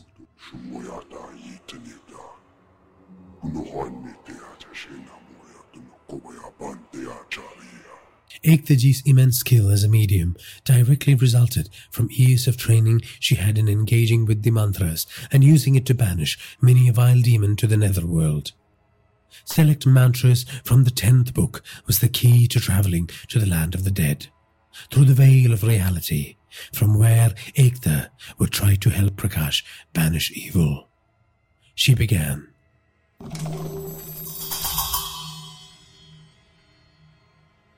There was a stench when Prakash walked past the puja room. The meat had rotted and the milk had soured. The offerings had performed their role. Prakash lit an agarbatti and apologized to the gods for soiling the sacred air in the room. But it was an essential step to protecting themselves tonight, a night that could bring unending terrors. Prakash discarded the 2 spoiled items. He then grabbed the knife from the puja room and returned to his mother's bedroom. He looked out of the room, at their humble abode, the home where he learned to walk, to talk, to spread his wings. The shadows in the apartment had deepened. The street lights outside had dimmed, as if a spectral fog was choking the life out of them. The air hummed with angry energy, seeping through the veil of reality from some unknown region of the universe. There was a low hum that unsettled the rhythms of Prakash's body. He looked at his mother, covered in the sacred thread. He had done his best to make sure she was as comfortable as possible. But she was still awake and staring fearfully at the ceiling. "Not long now, Ma," he assured her. He grabbed a straw mat from one of the shelves, unrolled it on the floor, popped a pillow on it, and lay down. He waited, his ears tuned to the smallest of sounds in the house. A crash, somewhere in the apartment. Then a window shattered, sending shards of glass flying everywhere.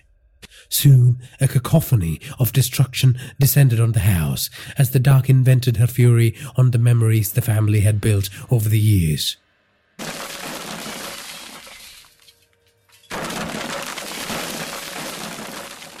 Cracks appeared in the photo frames on the wall. Vases were flung to the floor. Furniture was overturned. She was coming.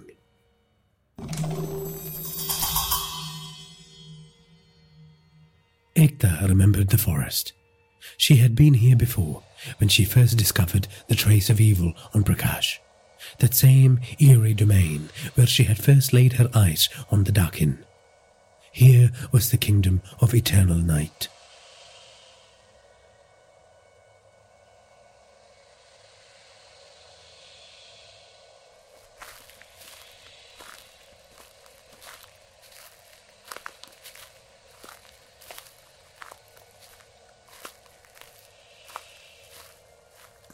Something emerged from the forest behind her. She turned around.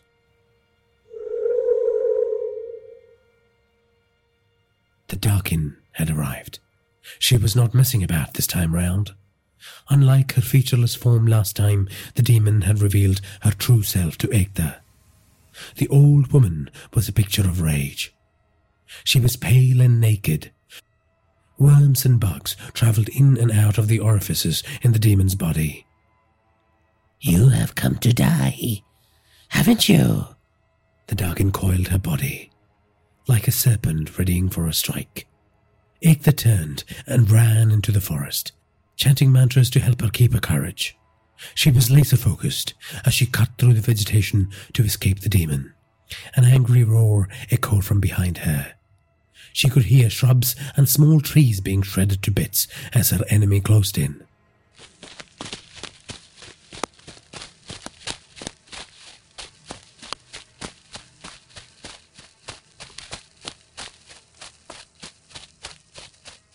The creature's foul breath was now bouncing off her skin. The moment was near. Ekta knew what was coming next. She steeled herself for the pain.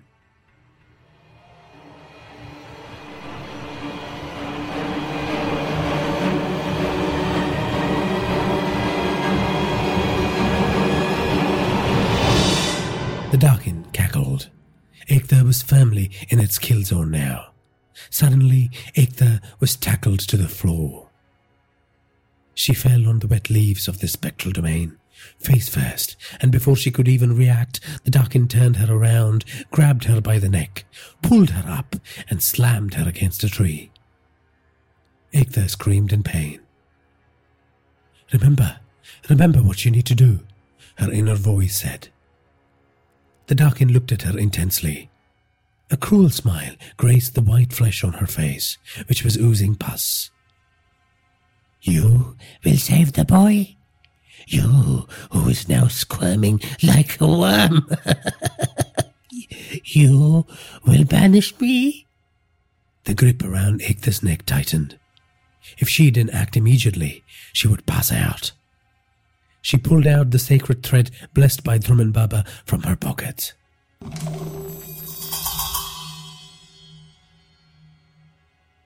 After the storm of anger unleashed on the apartment by the Dakin, it was now eerily silent.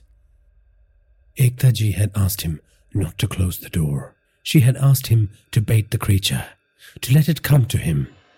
He looked through the open doorway at the darkness beyond. A sound of something moving on 4 limbs, then silence.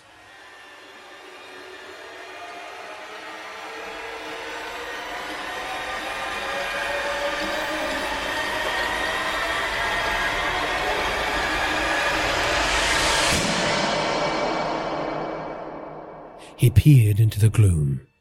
It was like staring into the void.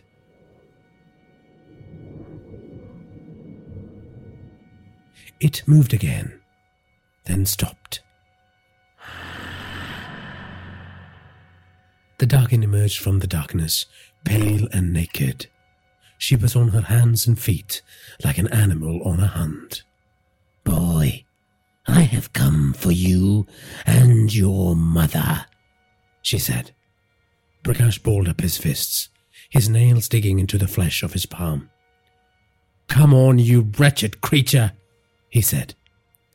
The Dakin looked at Prakash's mother, wrapped in the sacred thread like a mummy being prepared by the Egyptians, on its journey to the netherworld. You think that will save her? I will eat her heart out in front of your eyes. The Dakin sprung up at an inhuman pace, landing on top of Prakash and pinning him to the mat. Eiktha coughed and spluttered as the Dakin's grip tightened. She was certain that the injuries she sustained in this plane would be inflicted on her mortal body as well. If she dies in the netherworld, she would die in real life too. The faces of her daughter and her husband flashed in front of her eyes. Eiktha mustered all her strength and will and threw the sacred thread onto the demon's hand. The Dakin's flesh sizzled as the thread landed on its skin. The creature let out a cry of pain and loosened its grip on Eiktha, letting her slide to the floor. Eiktha coughed and vomited bile.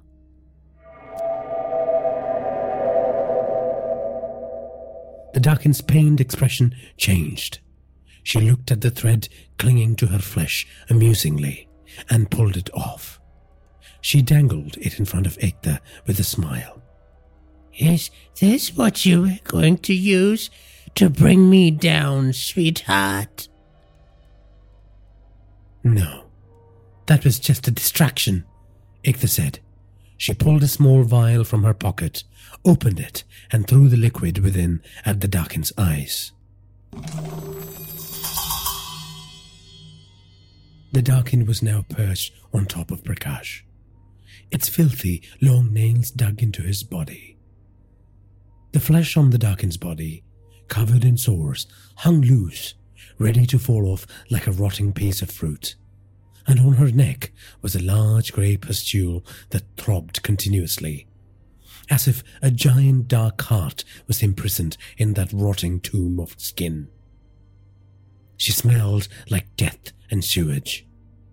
Prakash looked into her milky white eyes in horror, and saw his fearful face reflected in it. The demon now pressed its face close to him and licked it slowly and gently, leaving a trail of white, milky saliva behind. Prakash gagged in revulsion. Worms fell on his face from inside the creature's nose and mouth. The Dakin pulled up and laughed. Your friend just tried to burn me in another domain, but she has failed. She will die tonight along with you and your mother. What a special day this is turning out to be. Prakash whimpered. He knew it was not time to lose faith. No matter what happens, you must come through to save your mother's life. Everything depends on you. He heard Ektaji's voice in his head. The Dakin smiled at him, like a being who knew its destiny was about to be fulfilled. Will you be so kind enough to grant a poor old woman her wish? I want to make you watch your mother's death, but with just one eye, the Dakin said as she brought her filthy long nails close to his eyes.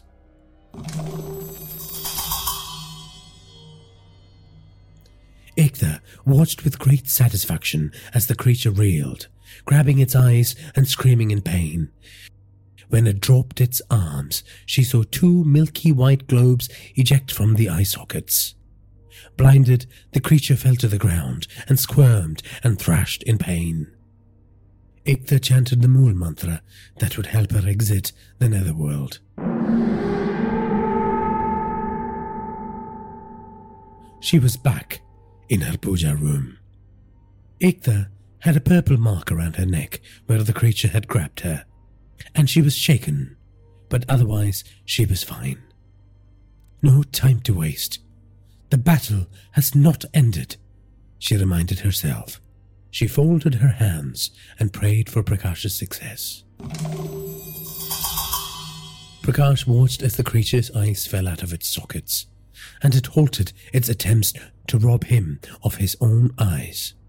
The Dakin squealed in pain, a sharp sound that threatened to burst his eardrums.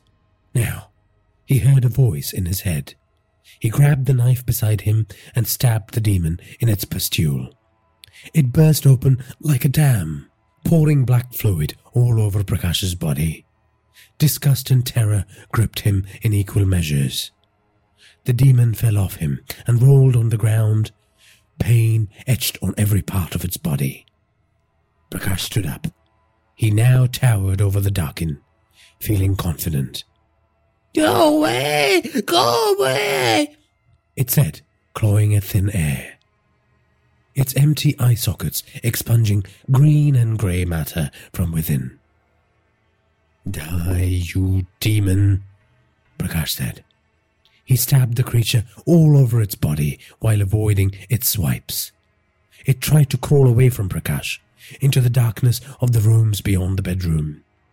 He continued stabbing, venting all his frustrations and his fury on its decaying form, remembering everything the creature had done to him and his mother, punishing the creature for the transgressions of his father.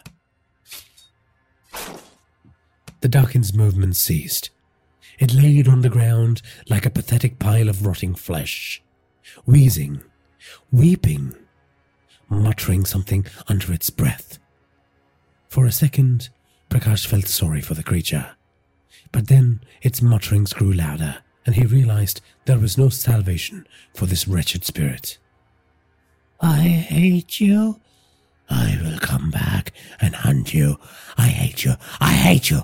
I will come back. I will eat your mother's heart out. Prakash entered a frenzied state of mind, and he stabbed the creature repeatedly till it stopped uttering its vile words, and its meat sizzled and melted away into a milky gelatinous puddle.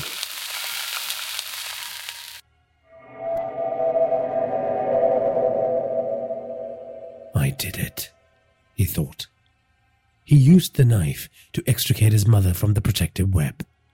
He hugged her, and together they wept, united in love, finally free of the darkness that tore them apart years ago. Ekta felt a weight lift off her shoulders. The lamps in her prayer room had suddenly become brighter. "Prakash, you did it, son," she said aloud.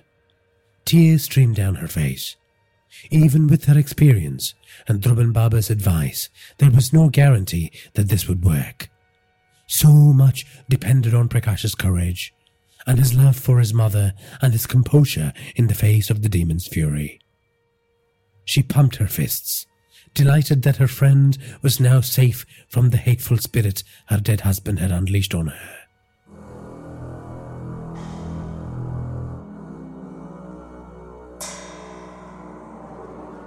The prayer room was bathed in the light of the lamps, everywhere except for one spot. Ekta noticed shadows growing in one corner of the room. She couldn't see anything in the beginning, but then it became clearer. Something peering at her from the shadows, something twisted and hateful, something dressed in red. The demon she saw was not present in the room. It was a vision, a portent of something that would soon crawl its way out of the Naragaranya forest and unleash its terror on the living. "Lal Chudail," Ekta said.